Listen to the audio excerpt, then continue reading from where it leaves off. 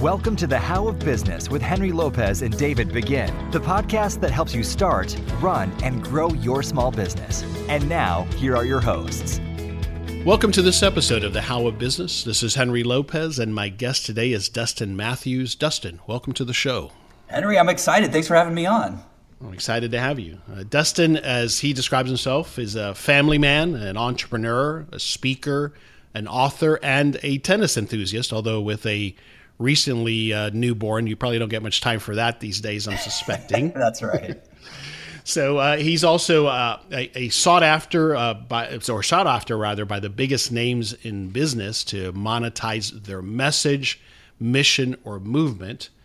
Dustin is a business builder and a marketing expert and the mentor and coach to the stars. Dustin is the co-founder of Speaking Empire, the disruptive company in the leadership and education space, whose chief mission is advancing the human race by empowering leaders to communicate powerfully, unlock their fullest potential, and ultimately step into their greatness. That's a lot said there, but that's really what we're going to get into in this episode, is how we can unlock that power that we all have by communicating more effectively. Dustin is the author of many best-selling books and has shared the stage with athletes, business celebrities, and titans of business. His latest books, which we are going to dive into, which he co-authored with Dan Kennedy, is a no BS guide to powerful presentations, how to sell anything with webinars and online media, speeches, and seminars. So again, the short title is No BS Guide to Powerful Presentations. I've had an opportunity to read it, and so I've gleaned out of there a few items to discuss here in today's conversation. We can't get into all of it, obviously. You got to read the book. But it's a great takeaway, whether you're doing webinars or not. It's a great takeaway for any small business owners. It's packed full of great advice and tips on how to become more effective at communicating what it is that we do and that we're offering to our clients. So further on Dustin, he's marketed and filled over 3,000 events, and he's has been part of leading 10 online product launches. Dustin has generated over $43 million in sales. In his most recent research, Dustin codified a process for creating and selling products and services that he calls the irresistible offer architecture, and we're going to touch on that as well. And that recently received recognition by the United States Patent and Trademark Office. So Dustin lives in the Tampa-St. Pete, Florida area with his family. And again, in this episode, he's going to share with us his interesting journey, his experiences, how he got to where he is today, and then a deeper dive on how we can grow our small businesses through powerful presentations. So having said all of that, once again, Dustin Mathews, welcome to the show. Henry, well, I really appreciate that introduction. And so I want to make it real for folks listening in. And, I started off in the corporate space working for a company, discovered what you had mentioned about the power of communication, and have made the transition into launching my own business and to working with many others. And so despite all the accolades, I'm just a regular guy that, has figured things out. And really the big takeaway, the big thing I want you to really understand is communication is everything. And in today's day and age, there's so many different technologies coming out that if we don't master communication as a business owner or, a corporate entrepreneur, then we just don't further ourselves. We don't advance our careers. I'm really looking forward to our chat today. Yeah, no, I appreciate that. And I appreciate you being humble, but you have achieved quite a bit, and you're exactly right. And I'm curious because I agree completely that communication is everything. It's something that helped me become successful, fortunately, because I had that ability and I was able to hone it and develop it. It's something that I instilled in my daughter as to how she's going to get ahead in life. She's off to college now. I'm curious for you personally, when did you get it that communication would be how you would achieve success? Not necessarily that how it manifested itself in you becoming a speaker, but just that mastering communication would be critical to success. When do you think you got that? Well, you got to keep me on track, Henry, because I want to share this. In college, I ran from public speaking, and in order to graduate, you had to take the class. And so long story short, I found a legal loophole to get out of it. So I think it's funny. because, as people of the earth, as entrepreneurs or whatever title you have, there are things that happen to us early in life, things that we may run from. And I think those are our opportunities. And sometimes we run from them, and sometimes we answer the door, and life changes. And so, I really recognized it when I was working with this company. It was a startup, and we built this website, or the company built a website, and the founders had put money on their credit cards to get it, thinking that, they're going to build a better mousetrap. And so they spent all this money, they launch it, and they get 0 customers the first month. So they do what a lot of entrepreneurs did, including myself, and a lot of people trying to figure out, let's make the product better. And so more money on the credit card, website was better. 0 customers. And so that's when the light switch went on. Okay, we've got to get customers. And so I was around that time when we were going one-on-one, door-to-door, if you want to call it that. We would go to foreclosure auctions. We'd go to realtor offices, mortgage brokers. We would just go anywhere where people were interested in real estate. And we were doing one-to-one, and we were having success, but it was just slow. And so one day we had the idea from watching what other people are doing in the space, rather than go one-to-one, let's invite them into one place. And when we do that, we can deliver a message that gets people into action. Now, when we did it, our first time out, we didn't get really anyone into action, but the premise was there. Get a lot of people, figure out how to give a message, and that will get people into action. And so whether you're a charity, a nonprofit, for business, or even in the corporate space, we've got to get people into action, and we've got to figure out what's the message that's going to get them excited. Right. So fine-tuning that message, how you say, what you say, and then, of course, you're amplifying that by bringing people together so that you can communicate to more than one person at a time. But even when, as business owners, we communicate one-on-one, it's about getting better at how we do that, what we say, when we say it, that's critical, right? Yeah, absolutely. And I'm going to put this seed in here too, because obviously with the nature of our conversation, we will most certainly talk about delivery and what to say and the structure as much as you'll entertain it, Henry. But I want people to hear the other side. And so my background, really where I'm fascinated in the world, fascinated with, is marketing. It's this idea that, yes, it's a message. Oftentimes you'll find it in print or Facebook ad or Periscope or podcast now, right? These are the new media. But print, when I was studying, newspaper, direct mail, that sort of stuff. But there is an idea that I want everyone to think about, which is this idea of choreography. And basically, there are things that can be done to influence in a positive way. I'm not saying pulling the wool over people. I'm saying ethically. I'm saying doing things that, put yourself in a light favorably before you even open your mouth, if you're going to do a webinar or speak on a stage or enter that boardroom. And so what are those influence points that you can do ahead of time? And then most certainly after you deliver your presentation, what can you do afterwards to really get the people that are on the fence over the fence, or maybe convince those that weren't really sold or needed time to process it? And so the message matters. It is important. And choreography matters too, because it's all part of the process of getting someone to take an action. Yeah. And what's exciting about that, Dustin, is that we can all learn that choreography. It doesn't take any special skill or ability necessarily, except for the courage and the effort to try it.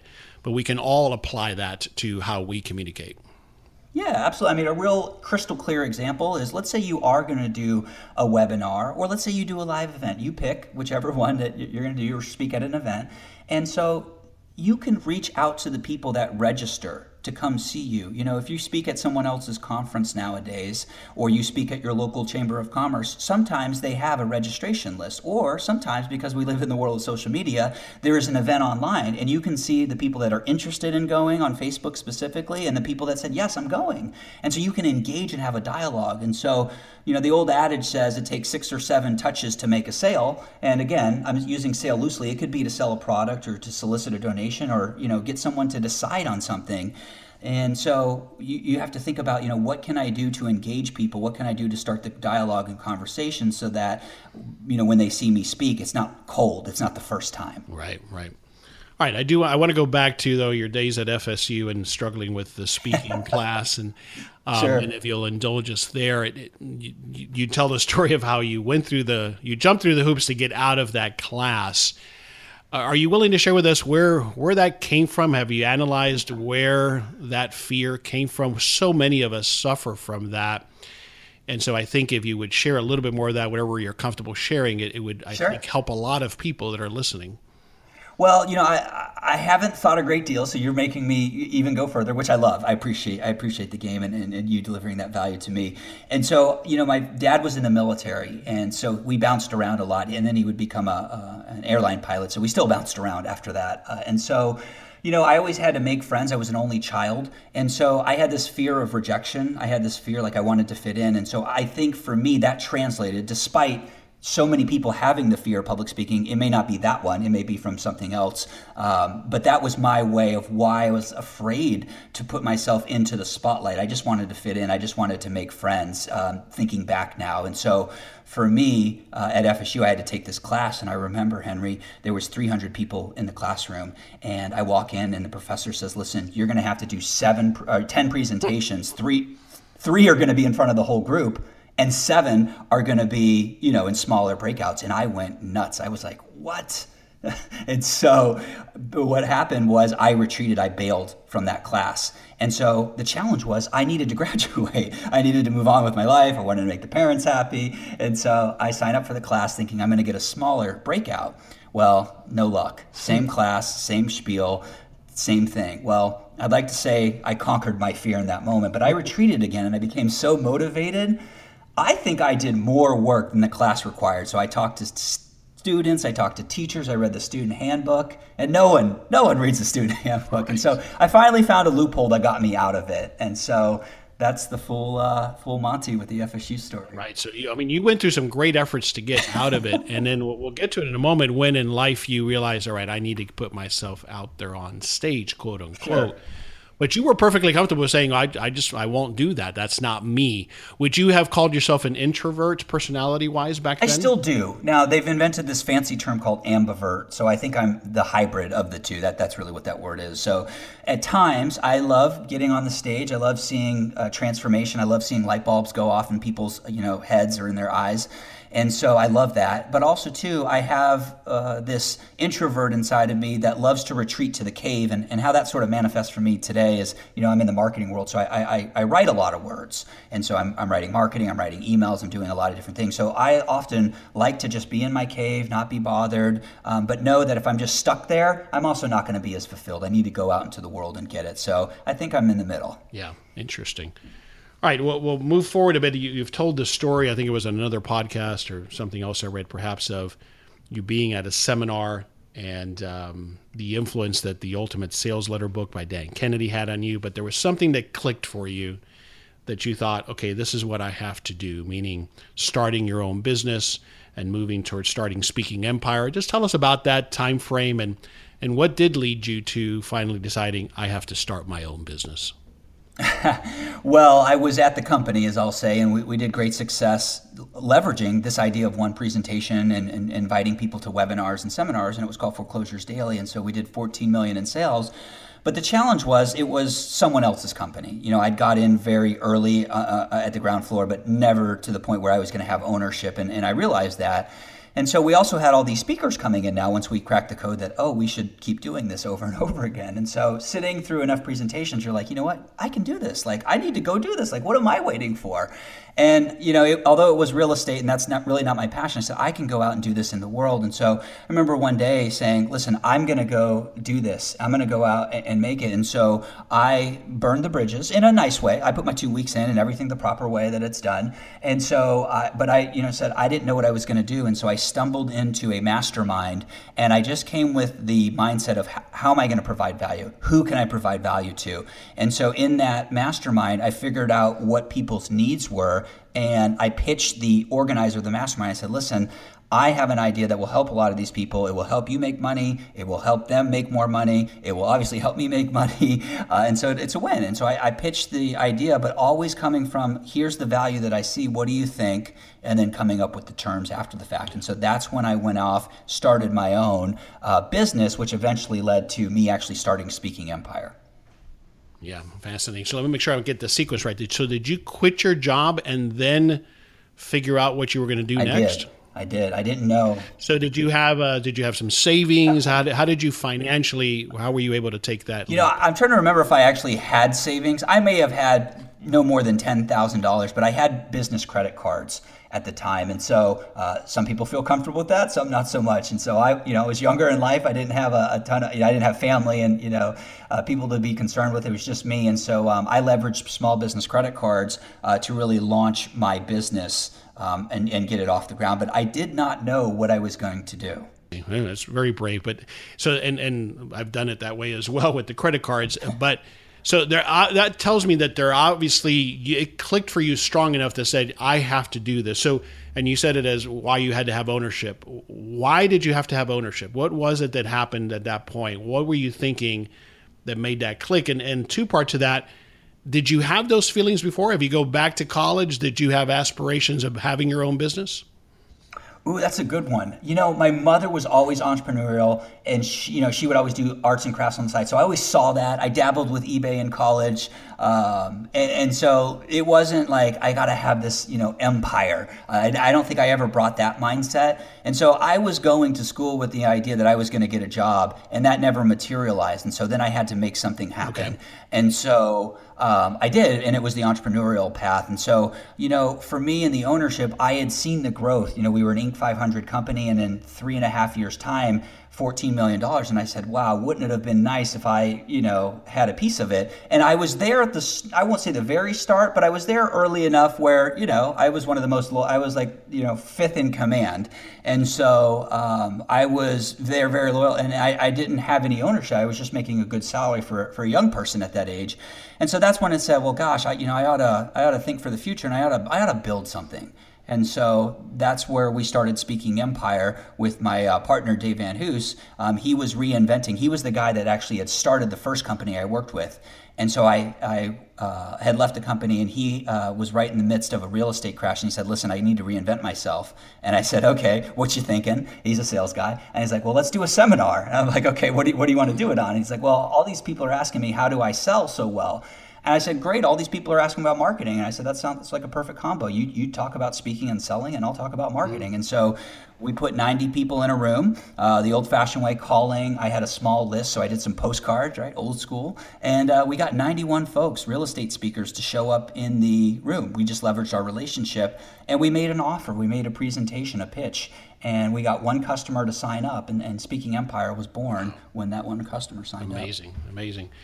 So a lot of takeaways there. One is it goes to show you, good thing you didn't burn that bridge literally and left on good terms, right? Because it ended up being, if I got it right, one of the people you ended up partnering with here.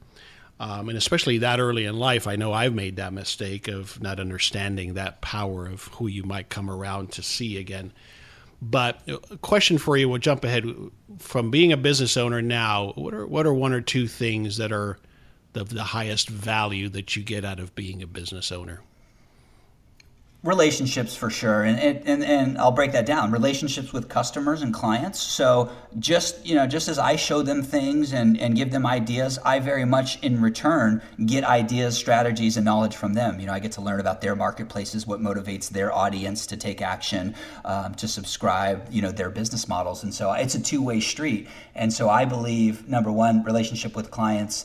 They are also joint venture partners. And so other people that are doing the same thing in our space, learning from them, building relationships with them is extremely valuable. And I think the overall, now that I'm kind of talking it through, Henry, I think education. At the end of the day, I always say this, you can take everything away from me. I could file bankruptcy, right? If it got so bad, file bankruptcy, take everything away, but you can never take away the knowledge that's in my head and then the relationships I have, as long as I, don't stiff people, in the end.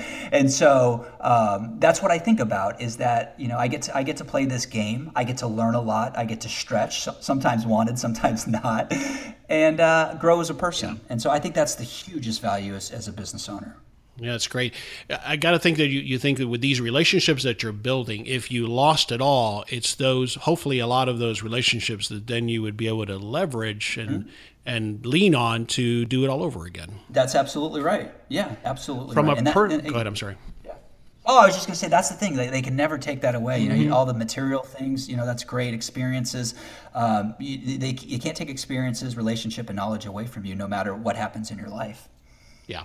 On a personal level, Dustin, what does being an entrepreneur give you? Flexibility and freedom. And I'll tell you, I wasn't thinking that. Like, I mean, everyone thinks that, right? Freedom, the guy on the mountaintop or the girl on the mountaintop, arms out. But, sometimes you get into a groove, you may say even a rut, and you maybe get trapped by your business. And I really want to go on the soapbox here, and maybe one or two people are in this situation, or a couple people may be headed down this road. And it's like, you have freedom, but, when you start to hire employees and you have obligations to people, you feel trapped sometimes, and so you want to honor those, and you don't explore the world as much. And so a classic example for me is like, I would go to events, and I'd work so hard at the event, then I'd go to my room because I didn't have the wife or the kids, and I'd work even more, but I wouldn't go out and see the city. I wouldn't go out and have the fun. And so that's what business is about. It is about making money and having things that you might not otherwise have, and it's about having the freedom. And so for me, realizing that as of lately, that I do have that ability, that flexibility to take a day off if I want to, or to stick around at a conference for another day to really absorb, or really just to have more fun, go on a dinner with a client in that town instead of staying in the hotel room. And so if I made one person aware, that's my whole goal is, go out and experience, leverage what you're doing and do the work, but also, go out and have fun. Yeah, I love that perspective. I call it, and I've been trying to get better at it as well, is enjoying the journey as well. When we get starting a new business, we get so focused, it becomes our entire thing, and we got to remember to step back, like you said, and even if it's something as simple as enjoying an extra day on a trip, instead of it all being work, work, work, why not say, well, why can't this be some fun too? Why can't this be an opportunity to expand my thinking, my network of people? So that process, enjoying the process, is something I've been trying to get better at. I'm with you. All right. So is it at Speaking Empire then, when you started the company, you were still behind the scenes, or had you already overcome your fear to some extent of speaking? I can't remember the chronology of that. Walk me through that if you would. Yeah, so I'll rewind just a little bit. So I was at the company, and one day what happened was Dave calls me. Okay. And I was sort of Dave's assistant at the time. It was startup mode, and I was just doing whatever I could just to be in the environment. So Dave calls me up, and I'd been there for a couple months, and so I knew enough. And he's like, "Listen, hey, I'm closing on my condo. You need to speak." Now, I said, "Dave, let me explain a story to you." It's the same story I just explained earlier in the interview, but even worse, like more dramatic. And I'm not the guy. He did not know this. Is that what you're saying? He didn't know that you had this apprehension, we'll call it, to getting in front of others. Okay. Yeah, he knew I was a techie guy, and he always tells the story in a funny way. Like I was hunched over in front of the computer because he's a jock, and so he's an athlete guy, and so he picks on me, and it's funny. We have a little shtick, and so what ended up happening one day, he calls me up. He says, "Listen, you got to cover for me," and I say, "I can't. Here's why." And he's like, "Listen, if you want to continue to have a job, if you want to continue to be around this environment, you have to do it." And I said, "Oh man, no loophole here. Back up against the wall." So I remember it was weird. I went home one day, and I went home that day, and I went in the shower. Now, I didn't know what I know now about meditation or breathing. I didn't know that world existed, but that's what I was doing, thinking back now. I was in that shower, hot water was running over my head, and I was projecting what I was going to do because I couldn't get out of it. So I started going into like fear, but like, okay, now I got to prepare. So I get out of the shower, I'm getting clothes ready, phone rings, pick it up, it's Dave, and he's like, "Oh, I got bad news." I'm like, what could be worse than me having to speak? And he's like, "The bad news is I'm not going to close on my condo today." And I'm like, "Oh, this is great news. I don't have to speak." And so life was good again. So I go to the office, and I remember because the next call came, and Henry, who was the call from? I don't know. You lost me there. It was from Dave. Because something else happened, or something else came up. So that it was that moment in life where you look at a phone, or I don't know, if checking an email, or going to a meeting, you just know like your life is going to change in some way. You're not sure how. So phone rings, and I just knew. And so it was Dave. I take the phone call, and he's like, "Yes, I'm closing on my condo. You got to cover for me." And so I'm like, "Okay." And so I felt like I was on this emotional roller coaster. Was he playing with you, or was that really? No. It was just, like these real estate transactions. It happens this way. And it's like, one side we want to close, but, paperwork messes us up sometimes. So it came back together. I ended up doing the talk. And the thing that was running through my head, Henry, was this fear. Like at the time, I was in my 20s, And so I have a baby face. So really, if you were looking at me, you probably thought I was like 16 or 17. And I thought, you know what, there are people that are, almost triple my age at that time in the room. Why are they going to take this wet behind the ears guy seriously? Why, what if they just walk out? What if my fly's down? What if? And so what ended up happening was it was great. Like I did the presentation, people bought that night, they were excited. And what I found out was if you have specialized knowledge, meaning if they have a pain and you have a solution or a cure, people, they don't care what color you are, how old you are. If they have a legitimate pain and are open, they will accept what you have to say if you make a good argument. And so they did, and they didn't judge me. I'm sure they judged me, but not enough to prevent some people from moving forward. And so that's when I realized, wow, okay, the speaking thing, even though it's deathly crazy for me at that time, I said, I got to do more of it because it generates results. People are coming up to me and they're like thinking like I've written the book on real estate when, I've only been here for so much time. And so there's benefit to putting yourself out there. You're seen as an authority figure. This is Henry Lopez, co-host of the How of Business podcast, and I invite you to schedule a free business coaching consultation with me. I welcome the opportunity to chat with you about your business goals and offer the guidance and accountability that we all need to achieve success. As an experienced small business owner, I understand the challenges you are experiencing, and often it's about helping you ask the right questions to help you make progress towards achieving your goals. I can help you get there. To find out more about my business coaching services, and to schedule your free coaching session, please visit thehowofbusiness.com. So when you get ready to present now, do you still feel some of that same anxiety or stress, or you channel it differently now, I'm sure, but what do you feel now before you go in front of an audience?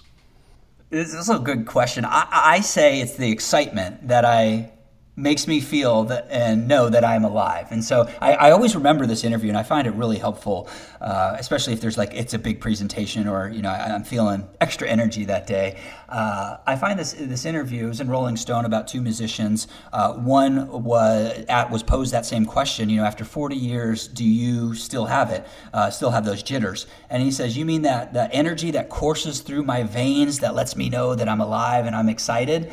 And I'm like, well, that's an interesting way to talk about it.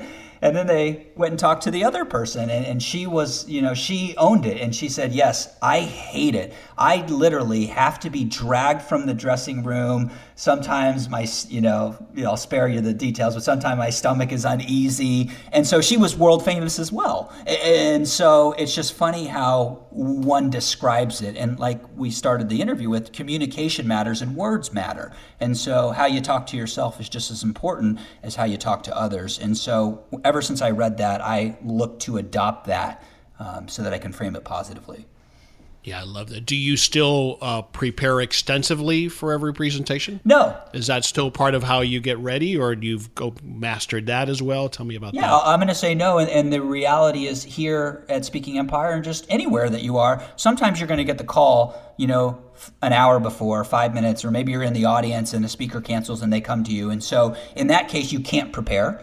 In other cases where it is a big presentation, I want to nail it, or it's new material, I absolutely do prepare. And I'll tell you this, here in our building in Largo, Florida, we have an event room, and it has a stage on it. So it's one thing to practice, in your room or in your office, but if you can get yourself on a stage, or you can at least walk around, not just sit in your chair and recite it, but walk around, do body movement, it's just going to make you that more comfortable when you actually go onto a stage, because it's like muscle memory, just like athletes do. And of course, you now, you've embodied this formula, and you talk about it in the book, the speaker's formula. So you bring to it that skill now, that conscious competence that allows you to, even if you don't have a lot of preparation and it's an impromptu situation, you've got that choreography down, right?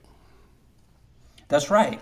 And so you've got to be prepared for when things happen in life, when last minute opportunities come up. And so when you choreograph everything, as much as you can. You know, at that point, you can only do so much. But when you keep that in mind, there's things that will alleviate that pressure or that stress from your actual performance. And so this idea of choreography is powerful. And to make it real for you, you know, if you think about the Blue Man Group or your favorite opera or, you know, whatever you're into, a performance, a performing art, you know, these folks, they practice and practice, the lighting people practice and practice to make it one heck of an experience for us. And sometimes we're just paying, you know, $50, $100, but, you know, that's how dedicated they are. And what I find with most, you know, salespeople, business owners, professionals is, you know, they get caught up. And I'm in the same bucket too. We get caught up in the day-to-day. We get caught up in the other things, and we're not practicing the things that matter.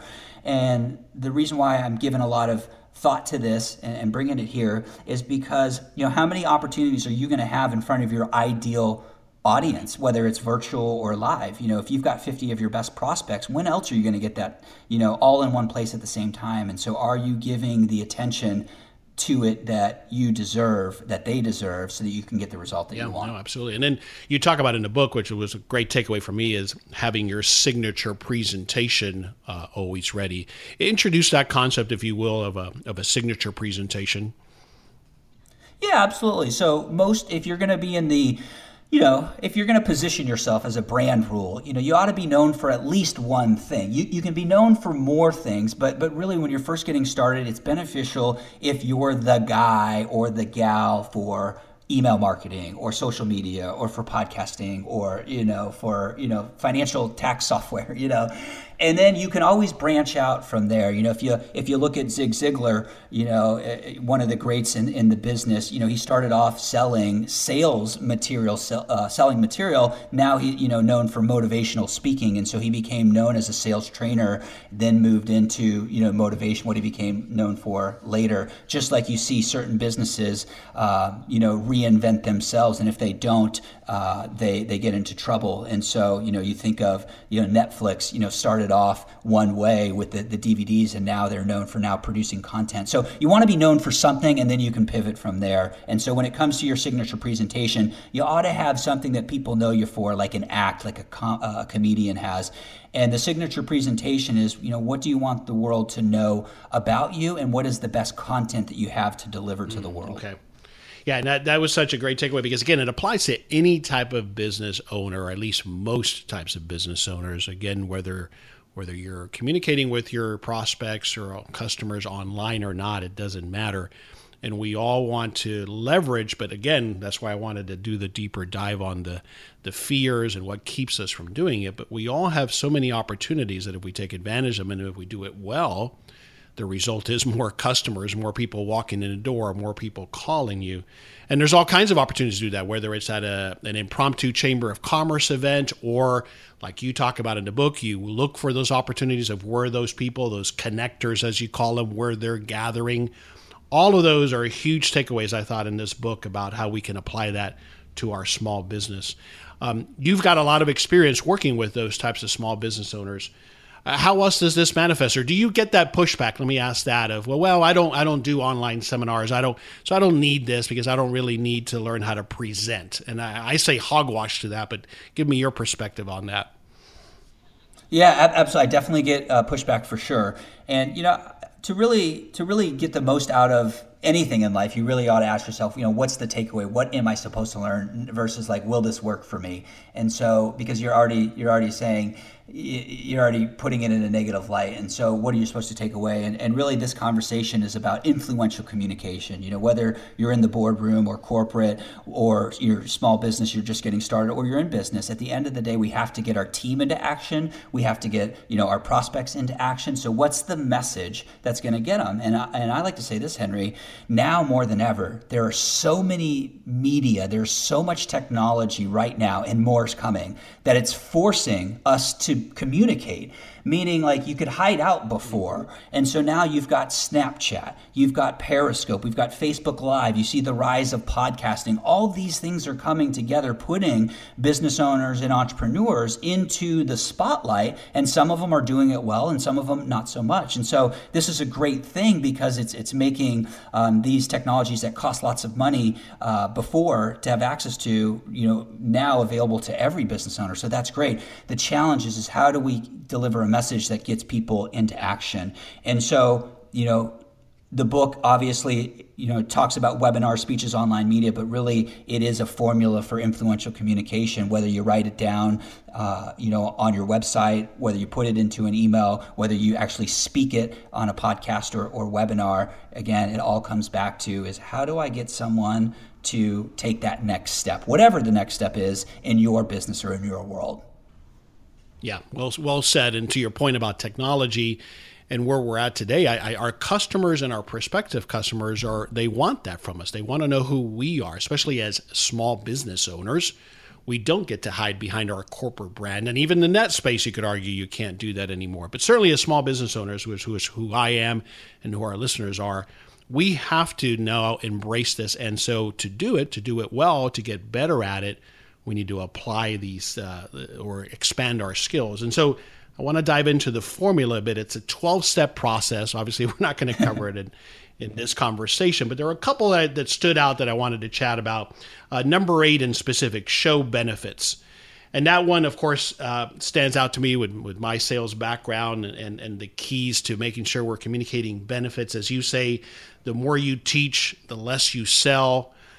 Talk to us about that and why it's so important to understand that it's about the benefits, not the features. Yeah, Henry, this is a good point. So the one mischaracterization of that quote that I want to say, the more you teach, the less you sell, is people naturally, especially in the world that I've been around or the people that I've been around, people naturally want to deliver massive value. They want to teach, they want to give. Maybe we attract a lot of teachers or just people of that ilk, but naturally people, that's how they think they're going to win you over is teach you to death. And so I say that to polarize and make people question, and not to not teach people, like you should deliver massive value for sure.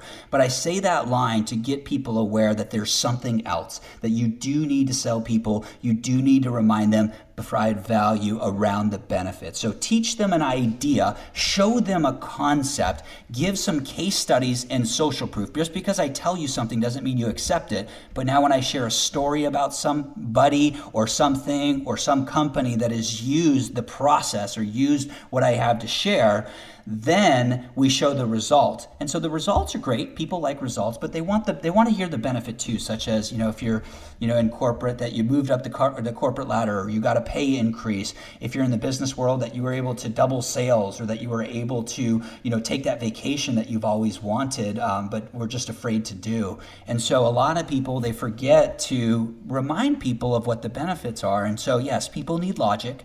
They need to be persuaded. They need all the facts, but they also need to be reminded too of the benefit. And so this isn't about just load them up with benefits and give no value. It's about the marriage of the two to really get people to take that next step. Yeah, great clarification and explanation. But again, people buy benefits, and if it's about influential communications, we're trying to influence someone to take an action.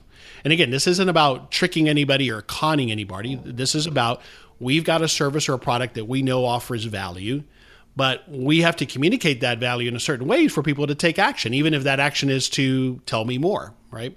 Yeah. And that's a key thing why that one was so powerful is it applies to whether I'm speaking or whether I'm communicating, as you said, in writing or in copy that I'm writing or an ad that I'm creating or the content on my website.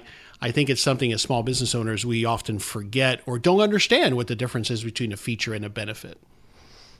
Yeah, what do I want to say? I want to say that a lot of people get lost in the teaching, and so they definitely need to layer in the benefit to really excite people. And I think if you just take a look at the message that you're giving and saying, well, so what?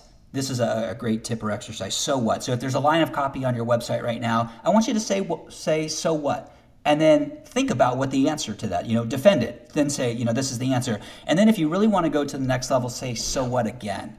And so this now kind of gets into the benefit of the benefit. So sometimes, as an example, you see this done well on brand advertising if you sort of read into the, commercials on TV. And so as an example, you can double sales. Well, okay, that's great. You double sales so that you can go on that vacation that you've been wanting to go on, so that your 2-year-old has the smile of his life at Disney when he meets Mickey for the first time. So the benefit was obviously make more money, right? Next benefit is take that vacation. Okay, great. Next benefit is so the smile on your son's face when he sees Mickey for the first time, right? And so it's like you can't put a price on it, you can't put a value on it. And so you've gone at least 2 levels deep, some may say 3 levels deep, in painting the benefit in just that statement there. Yeah, love that. When you were talking about the so what, that took me back. I had a great sales manager back in the 90s. His name was Steve Ball. And when we were practicing presenting or going through training, he'd hold up a card that said, so what? Oh, right? I love it. That was drilled into me very early on, but that's a great takeaway. All right, and then I'll jump to step number 12 because it also stood out to me, and we've touched on it, because I think this is also where we fall short sometimes in communicating, is the call to action. So share with me a little bit about that, why that's so important, and how do we effectively communicate that call to action, either in our signature presentation or in whatever else we might be using to communicate with our customer or prospective customer. Yeah, this is great. And I'll just go to like a web page example, because I want to make it like, I know people listening in are getting massive value from the presentation stuff, but I know there's some people on the fringe that are saying, I have websites and stuff like that. So, if you take a look at your website or any sort of printed material and you don't have a strong call to action, meaning you're not telling people what to do at the end or throughout, if you've got like a long sales letter, you do it multiple times, or in your, presentation one-on-one with somebody saying, this is what I want you to do next. And, an objection may come and then you overcome that objection. So the reason why I really give effort to this one and bringing this out is a lot of people just make the case and then they're like, well, if you want to do business, let's do it. And that's not strong enough. And so if you believe in your service, you've made the case, now you just need to tell people what to do. So the next thing that I want you to do is click the button below. Right? So if you shot a video, click the button below, enter in your email, enter in your name and your phone number, and that will take you to the next page. And so that's real clear. You don't have to make people guess. And I think a lot of people say, well, I've made the argument and now they should just know what to do. And the thing is we don't know what to do, right? We get distracted, right? We may have our cell phone out trying, while we're reading your webpage. And so just tell people what to do and they will do it. And a lot of people miss out, especially when it comes to a presentation. And so, generate a lead, make a donation, buy my product or service. Got to have strong, clear calls to actions, because that's what people are looking for. They're looking for instructions. They're looking for the next step to take, very detailed. Yeah, what do I do next? What I've been pushed back on, Dustin, is people say, well, that's too salesy, or I don't want to come across as too pushy. But you got to do it within what fits for you, of course. But you have to, like you said, you have to help people decide what are you asking them to do next. But that's what I've often heard. I'm sure you've heard that as well, is I don't want to come across as pushy. I just want to share my knowledge and then leave it and let people decide to do with it what they wish. Absolutely. So there's a couple of things I'd say to that. And I get it. In some environments, you have to tone it down a lot. So I totally respect where some people are coming from on that. The other thing I would say is, great, let's stay there and let's analyze the presentation. Did you let them know earlier in the presentation that there will be an opportunity? Did you let them know that at the end of it, you're going to ask for a decision? It can be yes or no. And so you ought not wait to the very end, because yes, it may come off abrupt. Like, where did that come from? And so, one, if you choreograph it and you do stuff in marketing or the lead up communication ahead of time, they would know. 2, you want to do it in the beginning of your presentation. And then 3, the other thing is you want to build momentum. And I think a lot of people miss that. And so, back to the old sales adage, you want 6 or 7 yeses to make a sale. Throughout your presentation, you want to check in with your client. If it's one-on-one, it's very easy to do. You ask them questions. If you're in an audience or on a webinar, you can have them type in a chat box or post a Facebook comment or LinkedIn thing. Or, on the stage, you say, let me see a show of hands. That's how you get a mental yes. And so I get that, for people that are waiting to the very end to do a call to action and not letting people know that there's a sale coming, it may come off as abrupt. It may come off as the wrong way. And so you do yourself a better service by let them know right away, so the pressure is removed. And then 2, getting yeses throughout. So then naturally, people want to have the solution. And again, they may say no to you. You may get rejected, but at least you know where you stand and you may overcome that objection, or they may not be interested. And so that's what we want as salespeople, as business owners and entrepreneurs. We don't want to be in limbo. We want a yes or no, and that's fine. Yeah, no, it's great stuff. And it keeps going back to a lot of what you keep touching on and you cover in the book so clearly is, like you said, this choreography, the things that happened before, how I deliver the message, the things that happen after. You call it the controlled ecosystem of everything that happens. What's so exciting about that, and really what excited me to a big extent about the book, is that for anybody who feels like, well, I'm just not good at that. I'm not good at sales. I'm not good at presenting. This gives you that framework to execute on that anybody can become better at and take away certain skills, certain things to improve on so that I'm more and more effective. And let's face it, the better I get at something, the more I like to do it and the more I'm willing to do it. So that's what I loved overall as the takeaway. Key point though, last key point I want to touch on is this concept of connectors that I touched on briefly.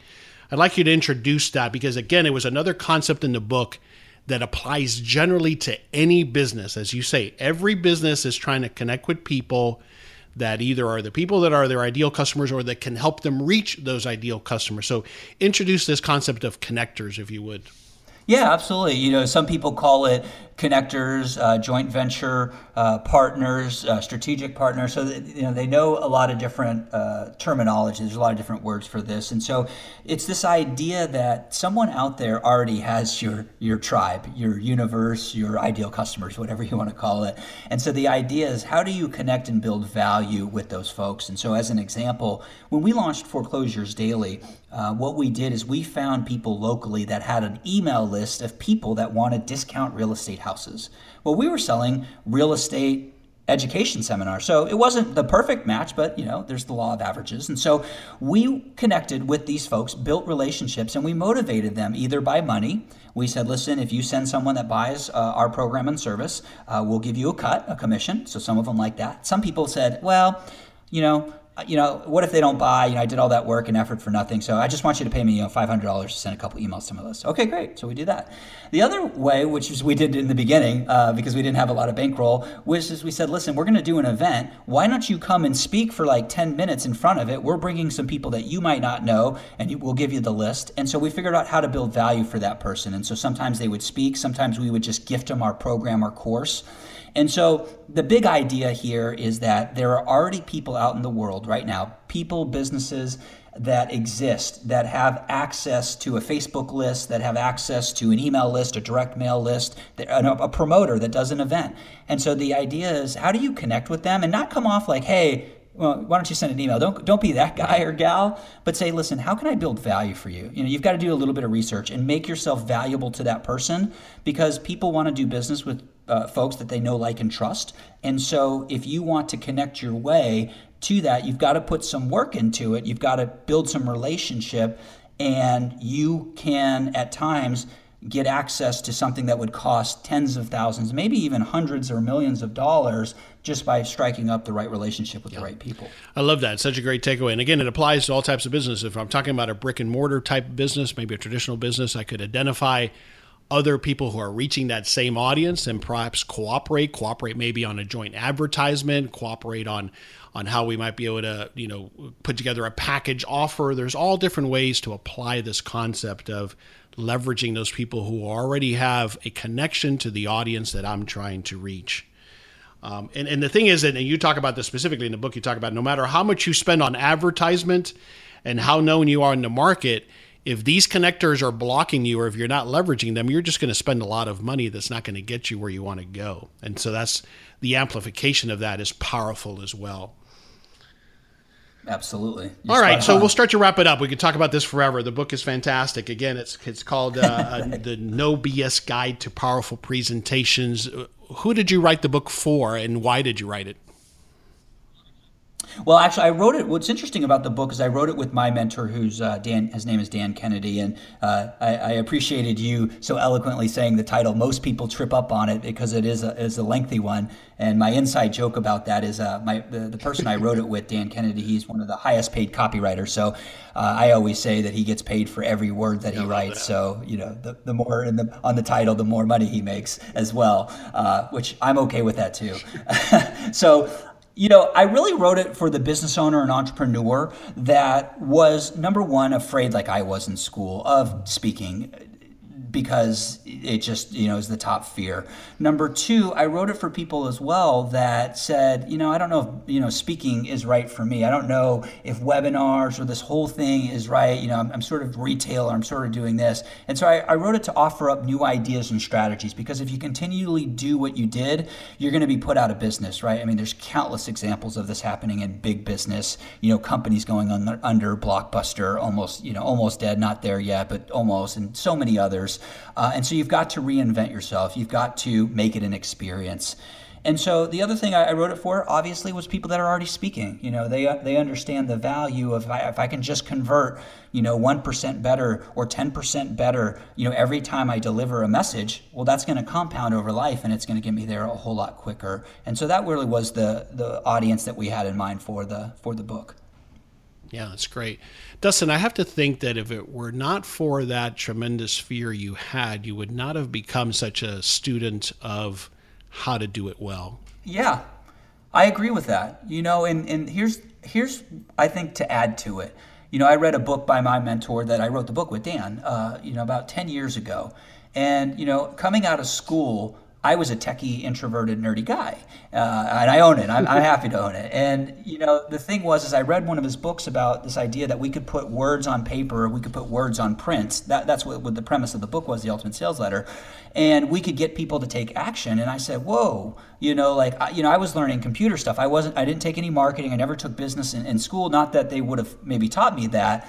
But I said, wow, if I can understand this idea of putting words somewhere, wherever you're going to put them, speaking or paper or Facebook, wherever, you can go anywhere, right? Because at the end of the day, you've got to get people into action no matter what you do. You've got to get them to take next step. I know I sound like a broken record, but that's the thing is, like, if you can master that, you can go into health, you can go into tech, you can go into, wherever, retail. You can go wherever you want to go, understanding that skill set. And so I learned that early on. And then also, I think, when I discovered that one of the media was speaking, and it was my fear, and the opportunity presented itself, Henry, I think, coupled with that, it really put me on the path to where I am today. Yeah, well said. All right, so give us the brief elevator pitch on Speaking Empire. I think that's your primary business today. I know you have another company, but tell us a little bit about the services that you offer your clients. Yeah, absolutely. At the end of the day, what we determined is, you can read books and love reading books, and I act on ideas out of books. But I also understand, too, that some people are so busy, especially entrepreneurs, business owners.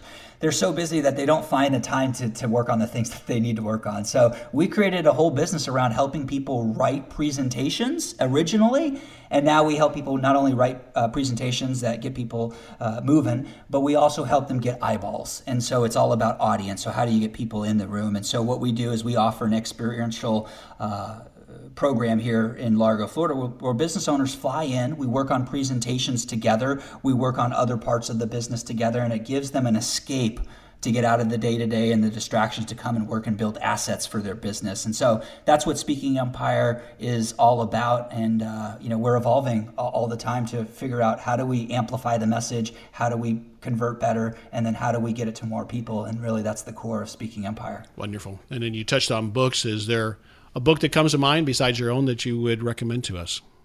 I can't say my own, Henry. We've talked about it quite a bit, and it definitely will be on the show notes page. I recommend it.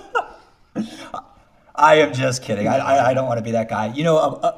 Around the connectors idea, because I have helped. I've started my own business and Speaking Empire, and then I've Foreclosures Daily. Those were built on this idea of, hey, I'm not Nike. I'm not Coca-Cola or McDonald's. I don't have, $100 million in advertising. And I had to do things really on the credit cards and grunt work. And so one book that I'm really changed my world was Never Eat Alone by Keith Ferrazzi. And it's a book on really how to connect and really how to build value for people. And basically coming at it from, listen, you're not asking for anything. You're just asking how you can serve. So don't be self-interested. Just come with that value there. And that book really opened it up. And so what I did with that book is I said, okay, connecting with everybody is great, and I will do it. However, when I put myself into environments where there are influencers or people with, companies or people with lists, audiences, I can really compound that. And so Never Eat Alone by Keith Ferrazzi was one of those books that really, really helped me along my way. Yeah, great recommendation. Thanks for that. We'll have links to that book and your book on the show notes page for this episode, and you can find that at thehowofbusiness.com. All right, we'll wrap it up. Last couple of questions, Dustin. Last parting piece of advice, anything I didn't ask about, especially within this frame of we've been trying to pull out those benefits that there are so many of as to how this applies to a small business owner and developing our presentation skills. Last parting thought. Big thing is this. Oftentimes it's easy to, as a business owner, to talk. And what I mean, not in front of others, but just in your room, in your office, wherever you're at. Sell it. So record yourself selling your product or service, get it transcribed. Now you have something to work with. And I know for people that are non-writers, putting words on paper or writing the speech or writing the slides is the challenge. So great, just speak and sell it. You already have ideas. You already have knowledge. It's inside of you. It may not be perfect when it comes out, but at least when you have some clay in front of you, you're not staring at the blank screen. And so get that microphone, record it, get it transcribed, and you can shortcut your way to getting it done quicker. Yeah, fantastic tip. All right, where would you like us to go online to find out more about you and about Speaking Empire? Yeah, absolutely. Well, if you enjoyed the book, the conversation about the book, I should say, check out nobspresentations.com. It's got all the links to Amazon, Barnes & Noble, your favorite place to go get it.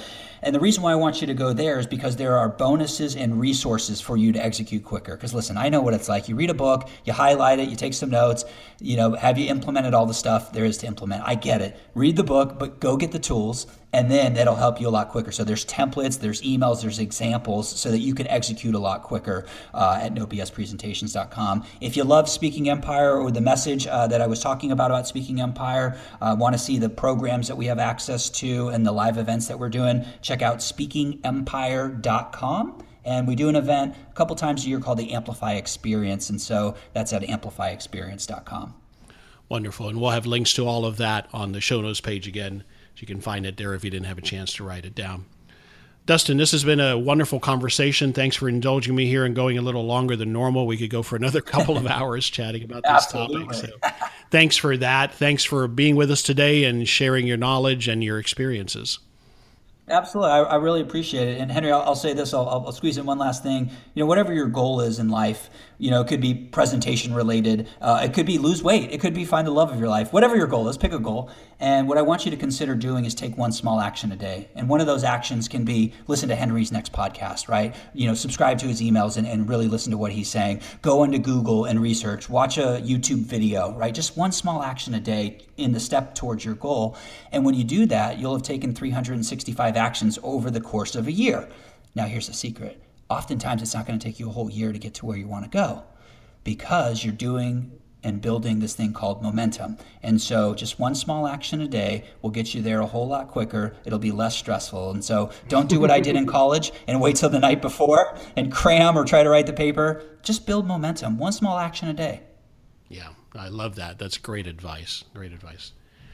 All right, this is Henry Lopez, and my guest today was Dustin Mathews. And I want to thank you for listening to this episode of The How of Business.